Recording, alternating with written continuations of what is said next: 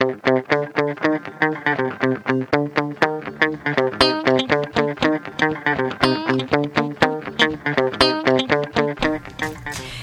this is Sharon Steitler, the Birdchick, and I am here with Non-Birding Bill. Hello. And it is our public podcast, the one that anybody can access, not the other ones that are Patreon Any only. filthy criminal can access. You know, I just realized, like, we've been still numbering these just because we number them, and I was like, people are going to start noticing after a while. I was like, why are there some numbers missing?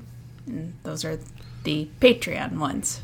Oh, no, we're not numbering the Patreons. I put those up as bonus. Those are they're not on the Birdchick site. They're only on the Patreon site, and I put those up as I thought bonuses. I put links up for the last one.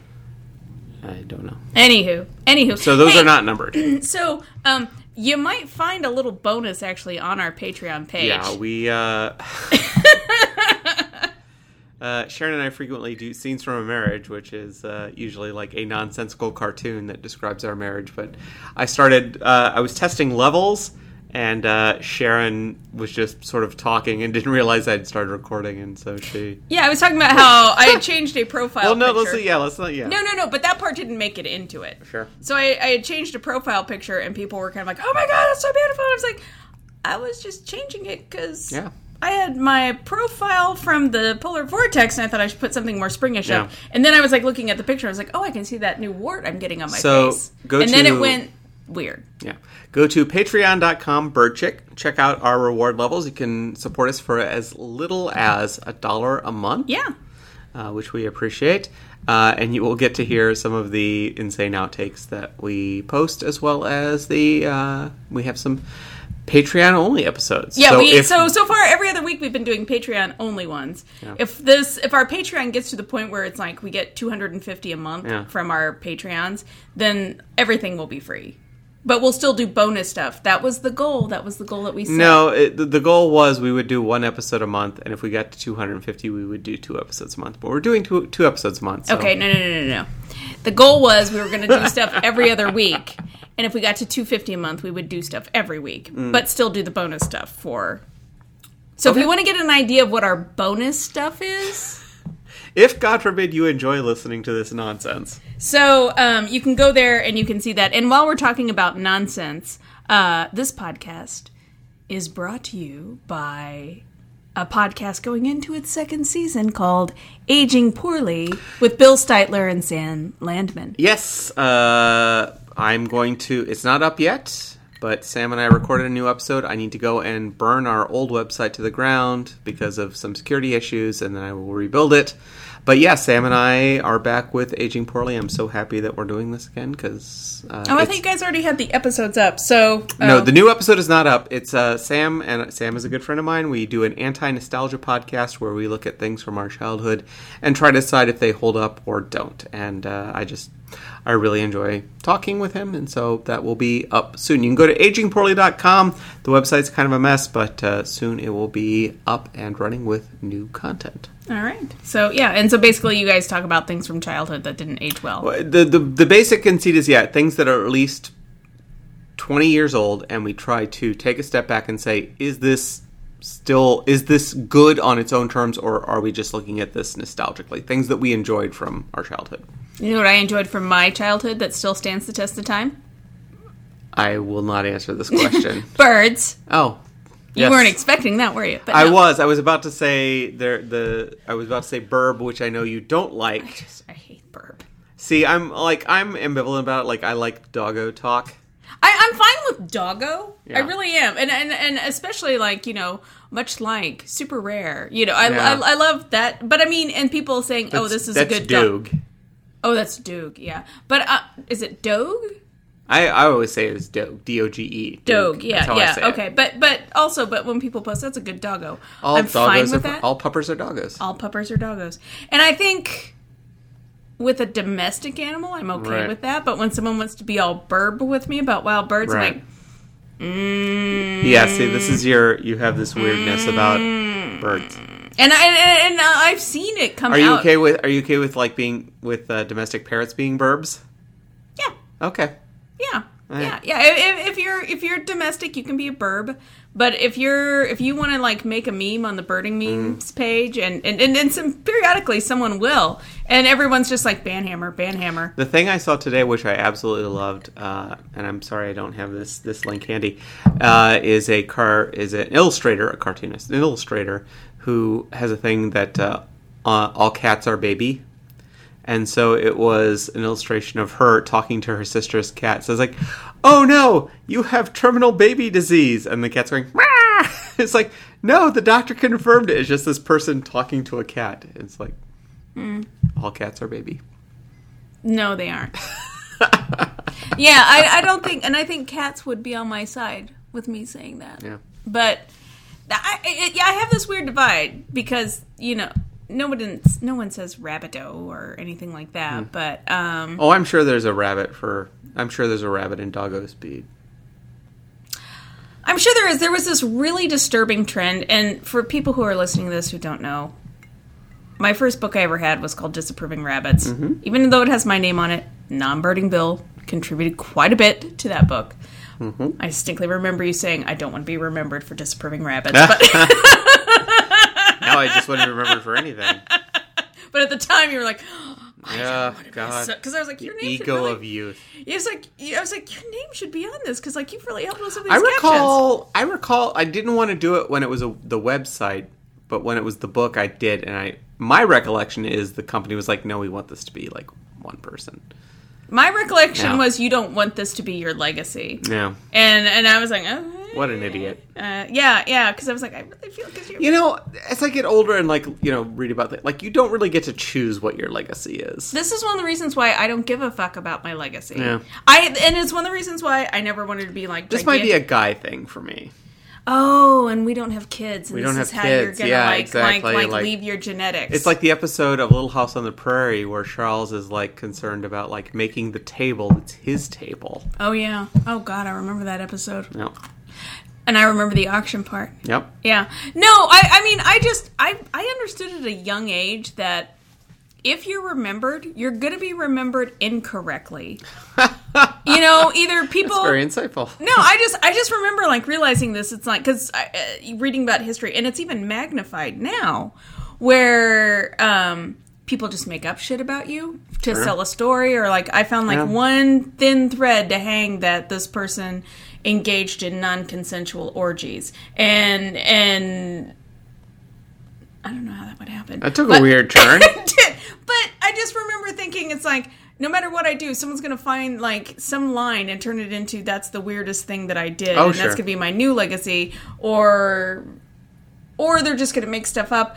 Or ideas that I have now, which are okay in this time. Oh, sure. I think about that a lot. Are not okay in the future. Yeah. And some of the things, especially now that we have this digital medium, what's going to happen to all my shit when I die? Right. And in some cases, I'm just like, well, I don't care because I'm dead. But then on the other hand, how much of things that I've said on Twitter or my blog where I was not enlightened yet, or on Twitter, that's a one-liner out of context, and someone's going to remember, this person was a horrible racist. Oh, no, I think about that constantly. Yeah, I do too. And so that's why I'm like, I'm famous enough to get a free drink in the right places, and that's perfect. That's all I want. Do we have some news to talk about? I have no idea. So Burb. That's how we got it. So you don't ever want to get laid again if you're going to start saying but burb. I love it so much because it makes me so happy. Because I see that it just you just hate it. Or I'm sorry. Because I see dogs as we're walking around. It's like puppy, and I see birds and I think burb. So it's red-winged black burb? Yeah. Yeah, it just, yeah. So it's... I think it's the friendliness of... Magnificent frigate burb? Yes. I think it's the friendliness of the B as opposed to... Because bird is a hard sound and burb is a friendly sound. See, I like the hard sound. I like that what I do is... I know you do. Birding. Yeah, you do. Birding. You feel that? Yeah, take it. Take it like a man. Birding! Talk about burping with Bill. Burping with Bill. Yes, with you it is burping. And with me, it's birding. dicking. Speaking of dicks. Yeah, do we have a story? I was going to do a cute story about my family, but now we have this really great segue about a dick. No, I'm not going to do that. Lay it on me. So, I think the post has disappeared because I'm trying to find it on the Rare Bird Alert, and I can't find it. Essentially, what's happened was somebody in Oregon had a super rare bird, like a second continental record of a dusky thrush. Okay. And didn't tell anybody. Oh, okay. Was this person a birder? Yeah. Oh, okay. It was on private property. Fair game. Sure. Fair game. Then decided that after the bird disappeared for about 10 days that they would tell people about it. Dick move. Dick move. Dick move. So, like, I have the actual email. Yeah. And it says... Dick move. Burp move. Yeah. On February 26th, I was given the gift of a lifetime when I spotted a dusky thrush in my backyard. Now you're just being an asshole about it. Me? No, the person who Oh, wrote okay, this yeah, email. okay. I was like, I'm sorry. Well, you're being an asshole about everything, let's be honest about this. But no, that's just... I'm attaching the letters and photos that were sent to the Records Committee for consideration. It contains the details and timings of the sightings. Knowing the huge interest this might stir up, and being something of a private person, I was hesitant to let the location out. But I have come to conclude that everyone should have the same opportunity that I was given. And then they give the location. And after they give the location, it's like, now I have not seen the bird for almost 10 days. Asshole. I know. But the bird was always in the company of robins and kept to the edges. And with the warming weather, and the robins are now leaving... who knows where she'll be? But I'm just like... Has there ever been an instance, and if there hasn't, I apologize for creating this in my mind, of bird trolling where you hate somebody and you say that there has been a very rare bird spotted on their property so that a bunch of birders will converge on it?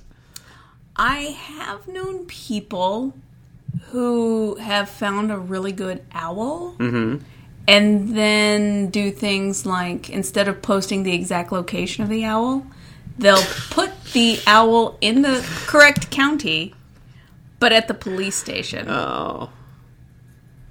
That's some epic level trolling. But I mean, there you're just trying to, like, keep the owl. Right. And it's one thing, so here in Minnesota... There were a couple of birds, and one of the birds really irritated me because it showed up as soon as the furlough was over, so I couldn't go look for it. It's a bird I would look for. Right. And then the first day after I got back from the furlough and had to do all this extra work that I could go drive to it, the homeowner said, yeah, I'm really tired of people showing up. Will you stop coming? And I was like, But I was like, you know what? Your private property? Yeah. Your house. Completely understand. We are very private about our property. I have to admit that if you and I had a saw-whet owl that showed up in the courtyard of where we live, I wouldn't tell people because we're private, and I don't want to take the responsibility of people showing up to see the bird. A, we live in an apartment complex, and B, we're private people. We're private-ish. People. But there was a second brambling that showed up in Minnesota, in Winona, and they're like, we're submitting it to the Records Committee. It's in this general area. Homeowners do not want people coming. And it's like, I respect that. You're telling us it's there. Right. But to just say, like, if this person had just said, hey, I had a dusky thrush, I'm super private, I didn't want people coming, I have social anxiety, or whatever it is, you're private, whatever. I don't want to put social anxiety, but you're just like... I put this, I'm sending it to the Records Committee. Everybody in this county just check the runs. But the fact that you're saying, I feel like everybody to deserves... write a narrative around it. Yeah. Say, I was blessed with this. But then, like, saying that I've come to conclude that everybody should have the opportunity that I have 10 days later. To see a bird that isn't there anymore. No. Yeah. No. Yeah. Because, I mean, there's... So I'm on board with you saying, I don't want people at my house, I want to keep this private. Totally cool. Yeah, I mean, there's two parts of this. There's the social aspect of, I want people to enjoy birds. Please come and enjoy them. And then there's the science part of it, which is, I want an official record that this bird was here, and I appreciate this. I can see you doing that, of saying, like, the science of it, like, I'm going to report this bird so that we know, like, if there was a new bird in, like, what's something that would never show up in Minnesota, like a titmouse or something like that. You would say, I'm going to record this, I'm going to make sure that we have a record of this so that there is a scientific record, I'm going to submit this to the records. But to make a deal out of this. Yeah. So, rare birds that maybe showed up at Neil Gaiman's property. Yep. I would either, like, just ping the records committee, or I would wait a full month before I would put in an eBird report. Right. But I wouldn't, I would not just go to Wisconsin Birding being like, hey, here's what I've been looking at last month. And you would do a blog post about it, but it would be, you know. I might do a blog post about it but if I would do a blog post about it, it wasn't about me. I'm going to give the birding community this. Yeah, exactly. I would just be like, this is my experience that I had with this particular species. Yeah. I would not go to I would not go... Yeah, I get it. I would not go to that area's listserv and just be like, hey, this is what I've been enjoying for the last month. 10 days ago. 10 days ago it left, but maybe you can go look for it. Yeah, no. There is a And there was one particular time where someone from the American Birding Association caught an eBird list and said, hey, I noticed this. Can I come find this? And I was like, yeah, actually, that right now you probably could find. And because let's be honest, there are people who have a scientific interest in birds, and also this person had a scientific interest, so I was like, I will tell you how to find. And this also, bird. there's a crowd aspect, like the time that I recall going with you to see a saw-whet owl that was in somebody's yard.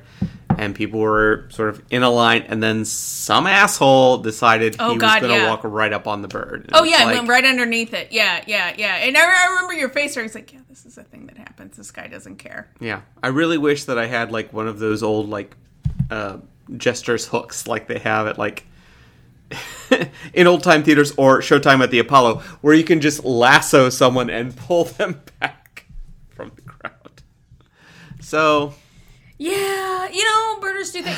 And I debate with this because I feel like if something says private property, you stay away. Oh, yeah. And this could also be because I grew up in Indiana, and I went on private property one day as a young person, and the farmer met me with his rifle in hand. And fortunately, I was a young, cute girl, so it didn't... I think he was nicer to me had I been, like, a male. Right. But I was like, oh, I'm not going to do that anymore. Yeah. But, so I've met birders who are like, well, I just feel like trespassing is an opportunity for to meet the landowner. I was like, what's an opportunity to meet the landowner? Going to their door or finding their contact information. And it's the whole collector syndrome, which I think we've talked about before. It's just like how much you want something versus how much... somebody values something else. It's this, yeah. Well, I think there's a lot of nuance to it because you have people who are collectors. Mm-hmm. You have people who want their privacy. Yeah. Then, you have people like me. It's like, hey, I'm content to stay in the area you tell me to stay in. Because if you don't, and obviously this is a passion of yours, if you don't see a bird, it's not going to ruin your life. I think for me, though, at this point, it's not going to ruin my life because I've seen so many birds. Sure. So it's just I've gotten them out of my system. And I don't have an attachment to having the biggest Minnesota list or the biggest United States list. And so, on the one hand, the brambling was appealing because this has been a brutal winter.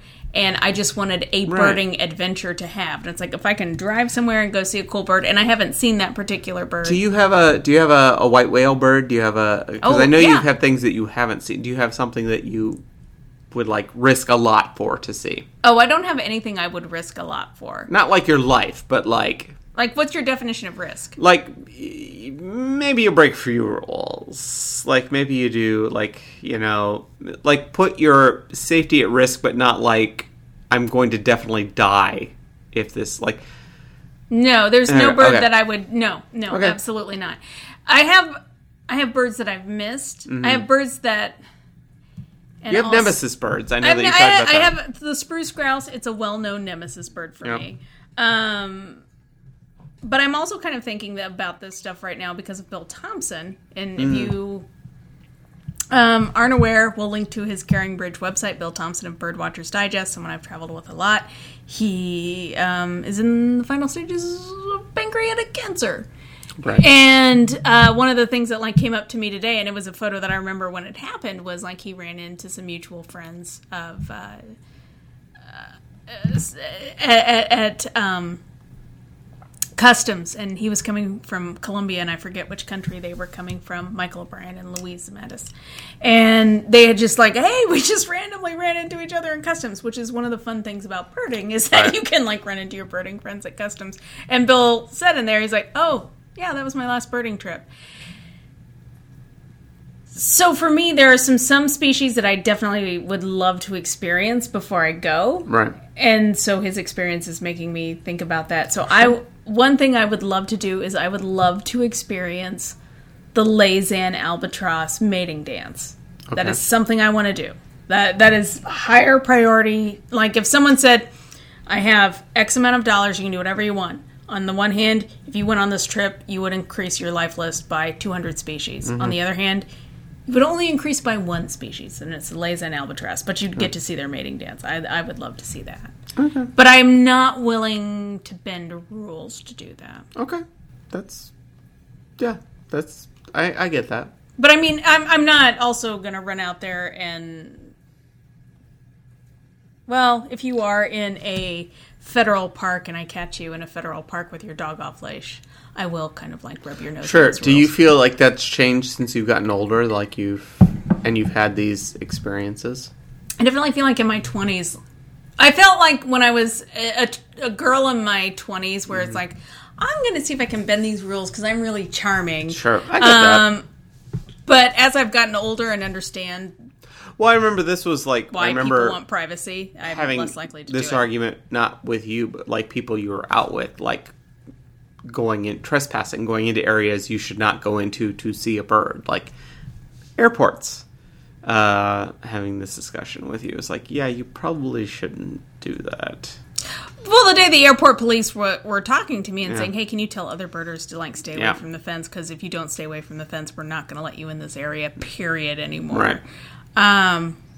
The last time that I remotely bent a trespassing rule, and my sister Robin doesn't listen to podcasts, so it's fine, was when I went to Israel. And like Robin said, like, don't go crossing any borders and get arrested. Oh, sure. Yeah. So there was a point where we were up at Mount Hermon, and the fence was broken down.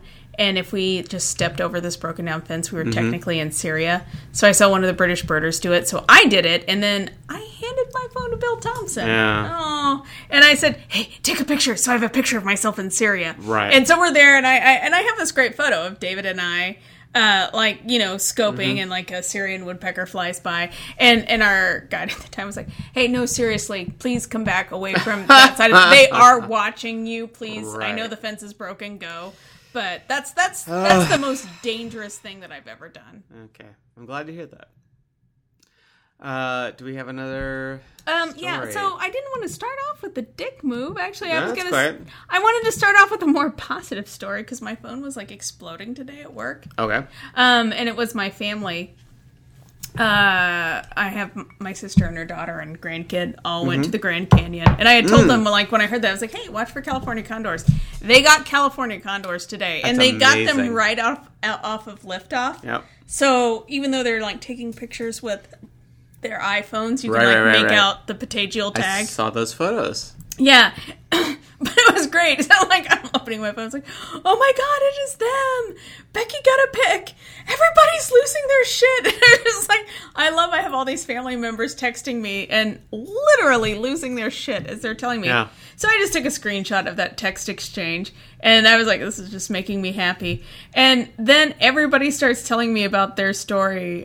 So here's one from Jennifer, Mencken, who takes care of the birds collections at the Bell Museum. She's like, when we were at the Grand Canyon, I spent most of my time searching the majestic views for a condor. No luck. Took a moment to head to the bathrooms next to the parking lot, and one flew overhead 15 feet off the ground, and I'm jumping up and down like a crazy person at how awesome this is, and no one else in a packed parking lot even looked up. But yeah, everybody. So people are just like talking about their experiences of that, and then because my sister was also texting, she's like, "I'm trying not to cry." I was like, "It's okay to cry at a California condor." Yep. That's especially as you and I grew up when they were catching the last California condor, and putting them in captivity for captive breeding, and then someone's like, her name's Sarah Pressonia. I'm not going to mess around with that last name. I saw a woodcock dance for the first time Monday night, and I just wept. And it's like, you know what? There's some birding experiences. It's okay to cry. Yeah. But I just loved that everybody is sharing their California condor experience. That's a great story. I had to go to the Grand Canyon for National Park Service training for 2 weeks. And I knew that I would see a California condor at some point. It was June. It was not necessarily the best time to see them, but I was like trying to play it cool. And it's like, because you're making friends with other people from other people in the National Park Service. And everybody's like, oh, she's a birder. And I was like, yeah, I'd like to see a California condor here. Everybody in my training group made it their own personal mission to personally find me a California condor. Great. And on the one hand, I was like, guys, I kind of want to find it for myself, but I mean, everybody was so excited to do it, and I was like, I need to let this go and just let this happen. Yeah. And there were so many people like, there's one. I was like, yeah, that's great. That's a turkey vulture. Thank you. And then I remember one day being out with Cindy and Charlie. It was like our one day off, and we're gonna find you a condor. And I'm like, guys, it's gonna happen. We're here for 2 weeks. It's fine. Right. And I just knew it was gonna happen. But it was our particular day off, and we were just walking the rim where everyone else was being all badass and taking like the insane trail to the bottom of the canyon. Right. I have no regrets about not taking that trail. It sounded horrific from everyone I knew who took it. I don't need to prove that kind of thing to myself. You walked up a volcano to see I had already walked up the volcano at that point, and that's how I knew I did not need to do the Garden Canyon trail. But anyway, we're out with Cindy and Charlie, and Charlie's like, hey, look at that. And Charlie pointed out the California condor to me. It was super high up, but I could tell it was a California condor. And then, I saw him a few other times, but I was just like, I loved how everybody, especially Charlie, just made it their personal mission. It was like, I'm going to find this bird for you. I'm not a birder, but I know you want this, and I'm going to find it for you. And I'm going to point out every fucking bird I see. And I was like, I love the way my sister had her bird, but I really love like the team effort that got into like Sharon's at fundamentals. We gotta find her a California condor, and they did, and it was amazing. All right, what's our next story? Hey, did you not have a chance to go get the great Black Hawk in Maine? I must admit, sadly, I did not. So you do not have it on your own personal list? I do not. My own personal list is like 4 birds. It's more than that. You can identify more than 4 birds without me. Burps. That's the look. Fuck you. So you still have a chance to get the Great Black Hawk. Okay. It just depends on how flexible you want to be about your rules. What? So the Great Black Hawk died. R.I.P. Yes. Rest in power.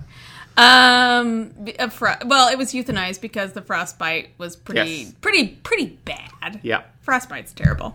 And anywho, they're going to stuff it.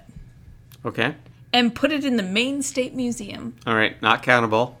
Even I know that. Your list, your rules, my friend. Well, that's fine, but I know that a dead bird does not count. It can count. I mean, honestly, if you're going to go by ABA standards, the American Birding Association, no, not countable. But if you're going to go by, like, that's how I'm going to count this shit, yeah, it's totally countable. Yeah, technically, if I see a picture of the moon, it can, if I see a picture of the moon landing, yes, technically I can say I've been on the moon and seen the moon landing site, but no, that's not countable. It's like going to a national park and getting your passport stamped. I've seen a photo of Pluto. Technically, I've been to Pluto. Okay, so what are we talking about here? You going to Pluto. Yes, I am going to Pluto. We're not asking you to go to Pluto. We're asking you to see Pluto. I've seen a Mickey Mouse cartoon with... I saw Pluto at Disneyland when I was 7, so technically I've seen Pluto. The dog, not the planet. Same thing. Anywho. So what are we talking about here? We're going to talk about what a hot mess the grasshopper sparrow is in Florida. Okay, lay it on me. What is Florida man doing about the grasshopper sparrow? Oh, maybe we should call it Florida sparrow. Florida sparrow. Florida sparrow causes some shit. Broke into Circuit City, which is still in Florida, even though it closely... No, it's not. Anyway, okay, so what is going on? Florida sparrow found making meth in Circuit City. Exactly, yes. So anyway, so the headline is terrible. And sure. So the headline says, North America's most endangered bird faces a new threat. Oh, God. Feuding wildlife managers. All right. So it's about a grasshopper sparrow. I don't know that I would say it's North America's most endangered bird, but anyway, grasshopper sparrows. They have subspecies. Okay. Grasshopper sparrow, it's something relatively easy for me to find in Minnesota during breeding season. Sure. So me, like, taking a glance at this headline would be like, grasshopper sparrow, what the fuck is wrong with you? It's not the most endangered bird in North America. That would be the ivory-billed woodpecker. It's almost like news reporters don't know what they're talking about when they talk about science. They tried really hard to know what they were talking about. So there are subspecies of grasshopper sparrows. There's a very specific subspecies of grasshopper sparrow in Florida. And if you go by subspecies, shit's going to go down. This bird probably is not going to last for the rest of my lifetime. So people are trying to protect it. Okay. And it's involving the U.S. Fish and Wildlife Service. Okay. And also some private organizations like the Palm Beach County Breeding Program, where they have figured out how to captively breed this particular subspecies of grasshopper sparrow. But as they've been doing this, a parasite has been found in some of these birds. Is the parasite on the property? Is it with the grasshopper sparrows? Mm-hmm. If the grasshopper sparrows that you're breeding have this parasite and you release them to where the grasshopper sparrows... Are you going to spread the parasite? Are you going to spread the parasite? And so you have, on the one hand, we don't know a lot about this parasite. It may not even be a problem. Lots of things have parasites. Yep. But then you have an official government organization like U.S. Fish and Wildlife saying... Oh shit, there's a parasite. Paperwork, government paperwork. We have to, not deal with this. And it's just become this hot mess. But the other thing that adds a layer into it is that it's like grasshopper sparrow. And is a subspecies important enough to invest a lot of money in? Right. I'm not saying yes or no to that question. I'm just introducing that into the variable. Now, it would be different if these grasshopper sparrows were, I don't want to say California condors, but something way more charismatic than a grasshopper sparrow. Because I love Let me be clear. I love grasshopper sparrows. I love native sparrows. Yep. They're my jam. And I love pointing them out to people. And I love the look of confusion on people's faces when I'm excitedly saying, that's how we've been hearing underneath that we're bugs. It's that grasshopper sparrow making that sound right there. And they're so colorful. Do you see the little bit of yellow right above its, that spot? And then there's a hint of yellow right on the wing fold. And they look at me like I'm an insane person. But it's Well, you are, but...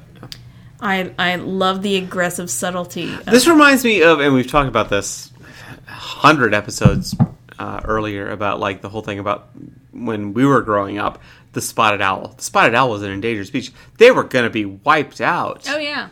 But that was complete bullshit. It was the spotted owl was not endangered. They were going to be wiped out in an area. And that was a subspecies. Exactly. So it's because, I was at a bird festival a couple of years ago, maybe where I got... If you've gone to any of the storytelling shows and have heard my butt infection story. So anyway, because they were like, hey, we have this tour to go see the spotted owl. I was like, yeah, I saw that in Arizona. I was like, that's a different subspecies. Yeah. But that's also one of the challenges that we have right now, the more that we're learning about birds and what their DNA is that are there more species? Do we just need to blow up the please come over for gay sex chart that we've been using for? And let me. So when I say please come over for gay sex, phylum, class, order, yeah, genus, species. You forgot family. Oh, family, genus, species. Yes, I remember that specifically. Yeah. And so that's how you remember the taxonomic order. But do we need to do away with that and come up with another terrible acronym? Yeah. Because we're learning that there's more nuance to species than what's really there. And I think that's one of the things that's suffering. Because I don't necessarily want that Florida population of Grasshopper, Sparrow. People, I think that the problem is people get attached to animals. And so if you publish a story about, like, oh, this animal's going to be wiped out, it's like the thing that they say is the classic newspaper headline, dog on fire. Mm-hmm. It's like, that's going to get people to read this story, which is what, of course, newspapers want people to do. They want to read the newspapers. But it's just like, yeah. No, because what got my attention with this headline was North America's most endangered bird faces a new threat, feuding wildlife. What would you say is North America's most endangered bird? Politically, the right answer to give would be ivory-billed woodpecker. I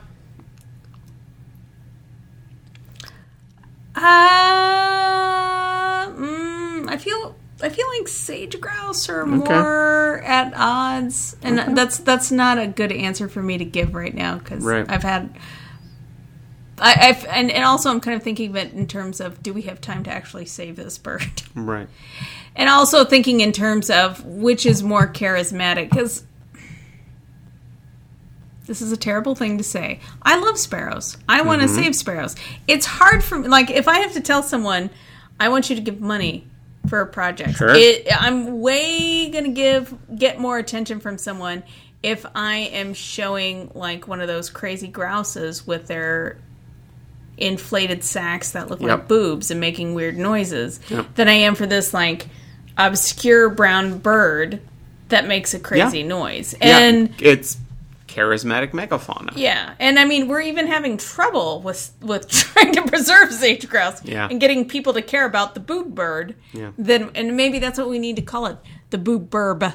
Maybe if we called it the boob burb, people would care about sage grouse. But I love sparrows so much, but I cannot make people care about sparrows quite the same way. And maybe I've just worked for the federal government too long. Yeah. What's going to be less of a paperwork nightmare? Paperwork Nightmare should be the name of our podcast. Paperwork Nightmare is going to be the name of my memoir when I retire from the You should do a Park Service podcast called Paperwork Nightmare. I think someone should do a podcast about what it's like to be a Department of the Interior employee and call it Paperwork Nightmare, and that you should do those things where you disguise your voice. Oh, this is welcome to the like podcast. It's basically Stephen Hawking doing the podcast. It's going to make it very difficult to listen to. No, I like listening to Stephen Hawking's computerized voice, but that's really the only way that you could have someone do that, because the things we could tell you, and it's like, oh God, this would make a great book. Yeah. Yeah, you're not allowed to write about that. No. I have, before we go into the next story, I have something I thought you would personally enjoy mocking me for, which was as part of my job, which is one of my jobs is I am a cheesemonger. I've been looking up, like, cheese news, quote unquote, to, like, find out, like, what's going on. I love how you made air quotes when you said cheese news. Cheese news, like, cheese news. Chestus. No, it was just be chiz. Chiz. I need chiz. Chiz. Remember, like, shiz? Yeah. Shiz. But, like, what are people reading about? Like, you know, are there any, like, hot trends going on? Which is a crazy thing. But there have been some cheese competitions recently, and cheeses have won awards. It's like, okay, you're the gold medal winner at this award. And I've been reading stories, and just the terrible pun level that has been going on with the writing of these articles about cheeses that have won major awards. I thought of you as I read this because I know how much you hate birders flock to area.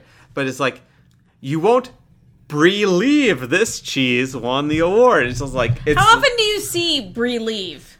It's that level of pun. It's like these articles about cheeses that have won, like, from all over the world. These cheese makers come and it's like, here's this, and this won an award. This was judged the tastiest cheese in the world, and like some asshole in Rat's Ass, Arkansas has to write an article about this, and it's like, you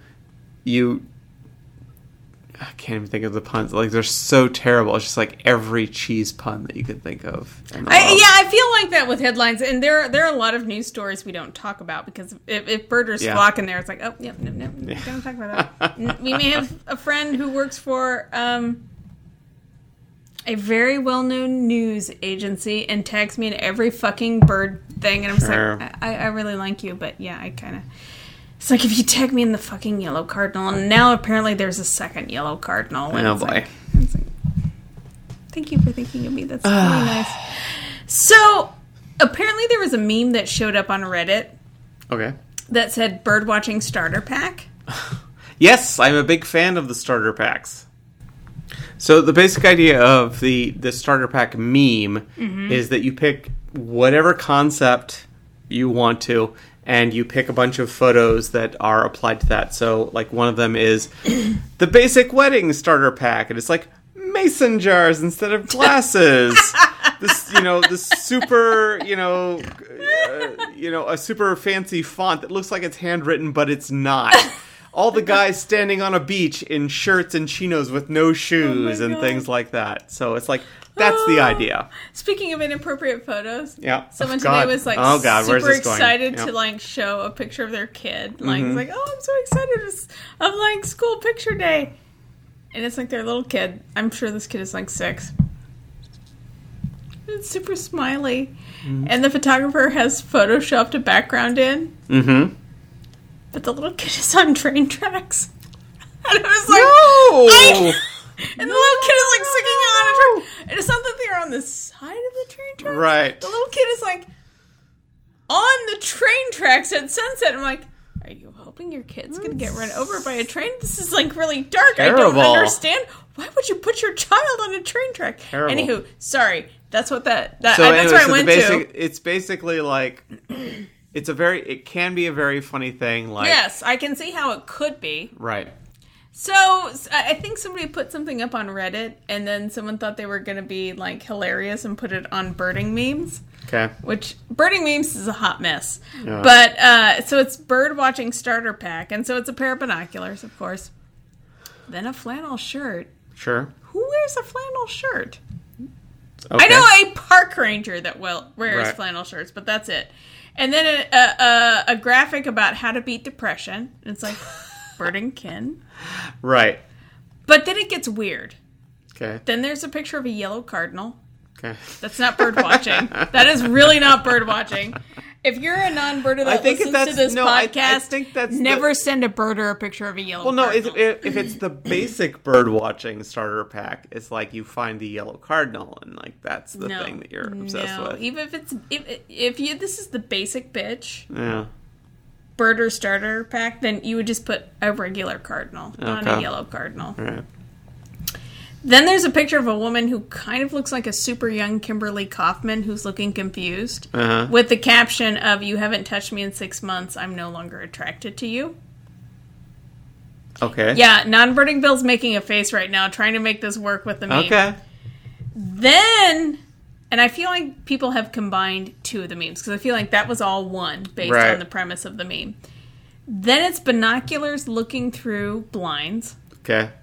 Then there's, just your average basic young lady. Right. In Daisy Dukes sipping a coffee. Sure. Then it's a box of Kleenex.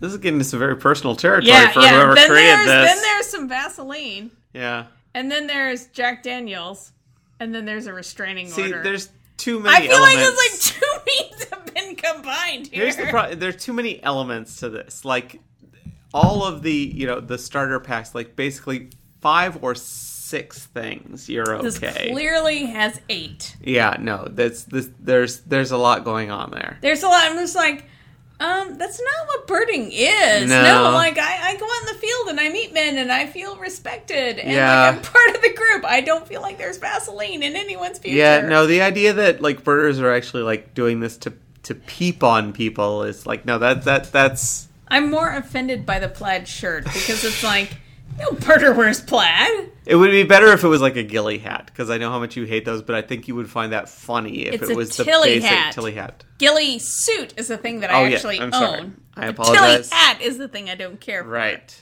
Yeah. But yeah, I feel like that, But I feel like this was someone trying too hard on birding memes. And so people are like, I don't understand what's going on. This isn't an actual birder. I was like, I kind of feel like this is more like the incel starter pack than a birding starter pack. That goes too far. I think someone was being an edgelord. Oh, man. Am I going to end on this? I have to find a better story. I don't have a better story. All right. Well, let's end on this. Weren't you going to do Dust My Wets? Let's go ahead. Okay, go ahead. Do it. No, you said you were going to bring the story up.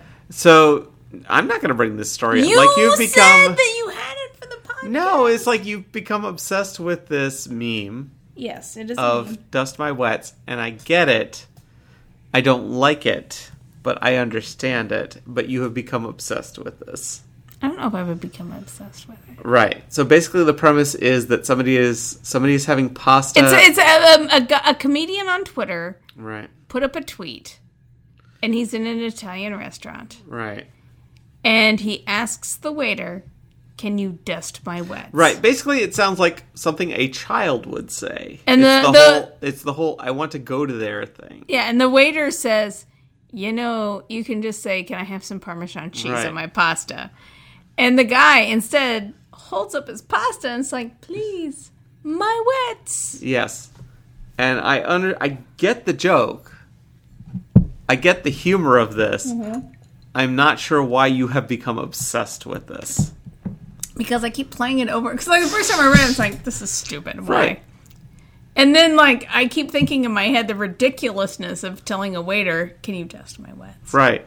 And then it also didn't help that a friend of mine who's a lesbian was like, "So like, what if it's Parmesan cheese and they're like gonna come around with a little shredder? Can you shred my wets?" And I'm like, that's an amazing pickup line. Can you shred my wets? Right. And this is a weird situation where I get the joke. I know. I understand the concept around it. I don't understand your obsession with it. I am writing so many think pieces about this joke in my head. It has nothing to do with birding. And I feel so bad for all the waiters in the world at Olive Gardens who have to deal with this nonsense. Well, if you're a good server, and the first time someone asks you to dust their wets, you're going to look at me like, I know what this is. I'm going to work with this the next time someone asks me to do that, and I'm going to get a gigantic tip out of it. I'm not obsessed with hating this, but it's okay. It's absurd, but I also just love it's like when my first job that I had was at Noble Romans, and they had the Parmesan cheese that's basically dust. The dust that you get with your Chef Boyardee kit. Right. That we find comfort in. But, I mean, that's not real cheese, but, I mean, that cheese is basically dust. Yeah. Did I ever tell you how traumatized I am about Parmesan cheese dust? No, from you Noble did Romans? No, you did not. So it's like my first day there, and I'm like learning the ropes and everything, and the girl there is teaching me all the ropes about how to be, the good server. And she's like, "Yeah, whatever you do, don't look at the bottom of the Parmesan cheese containers." And I was like, "Why?" And so these were the glass containers on the table. The mold. Yeah, and she's like, yeah, look it over. There's green stuff. I was like, we should wash those. No, it's okay. No one ever looks at that. Only you and I are going to look at that. And she would just pour cheese. I'm also at the same Noble Romans. Wow. Oh, it gets worse. Here's the second worst story. So she would wear this jewelry where the rings were on her finger and there was a chain, and then she had this kind of bracelet thing. And so when it was time to switch over the salad bar, she would just be diving into the jars of pickles and putting them into the salad bar. And I was like, are you supposed to be wearing gloves for that? It's like, it's just easier to do it this way. Okay. This is why I don't trust buffets anymore. Right. There are 2 places now that have put my fear into this about desserts in restaurants. Okay.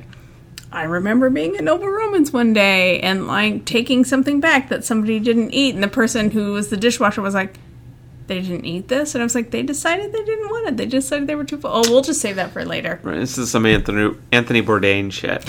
There was that, but I also remember we also worked at, what was that place that you and I worked at in college? Pepperoni Grill?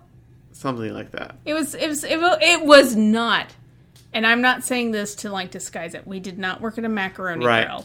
I know macaroni grill is a thing. Else. It was something else, but it was like that. Right. But it absolutely was not. But I remember one day it was like, there was like a tort that I took out and I brought it back, and the woman who made the dessert was like, they didn't eat this? I'm going to save it for later for someone else. And was like, yeah. Yeah. That's pretty much what I Anthony don't trust Bourdain desserts described. in restaurants. I don't trust buffets. Here's my thing. If there's something on a buffet in a restaurant that looks like it probably came out of an industrial-sized container, just imagine a fairly attractive, roughly hewn waitress with questionable jewelry, Sure. not wearing a glove and taking it out with her hands from the industrial container and putting it into the salad bar. I don't trust kale. Okay. I remember when kale was a decoration around salad bars, and now we're all giving it to our rabbits, and we're all like making chips out of it and soups and salads. I've seen kale treated so poorly by unwashed hands and Don't trust people. They'll hands. only hurt you. Anywho, this is what you can expect when you join the Patreon. Great. For a birding podcast. Great content. This is Birdchick podcast number 243. I can't believe we're 243. We've been doing this for like 10 years now. This is insane. We should have more episodes for 10 years. Please go to patreon.com/birdchick and consider supporting us. If you don't want to do that, please go to iTunes and write a review for us. Give us some helpful feedback. If you have any questions for Sharon, you can talk to her, Sharon at birdchick.com. She is on Twitter at birdchick. You can find her on Facebook. And we will be back in another week with some Patreon-only exclusives and back 2 weeks with stuff for y'all. Take care. Bye.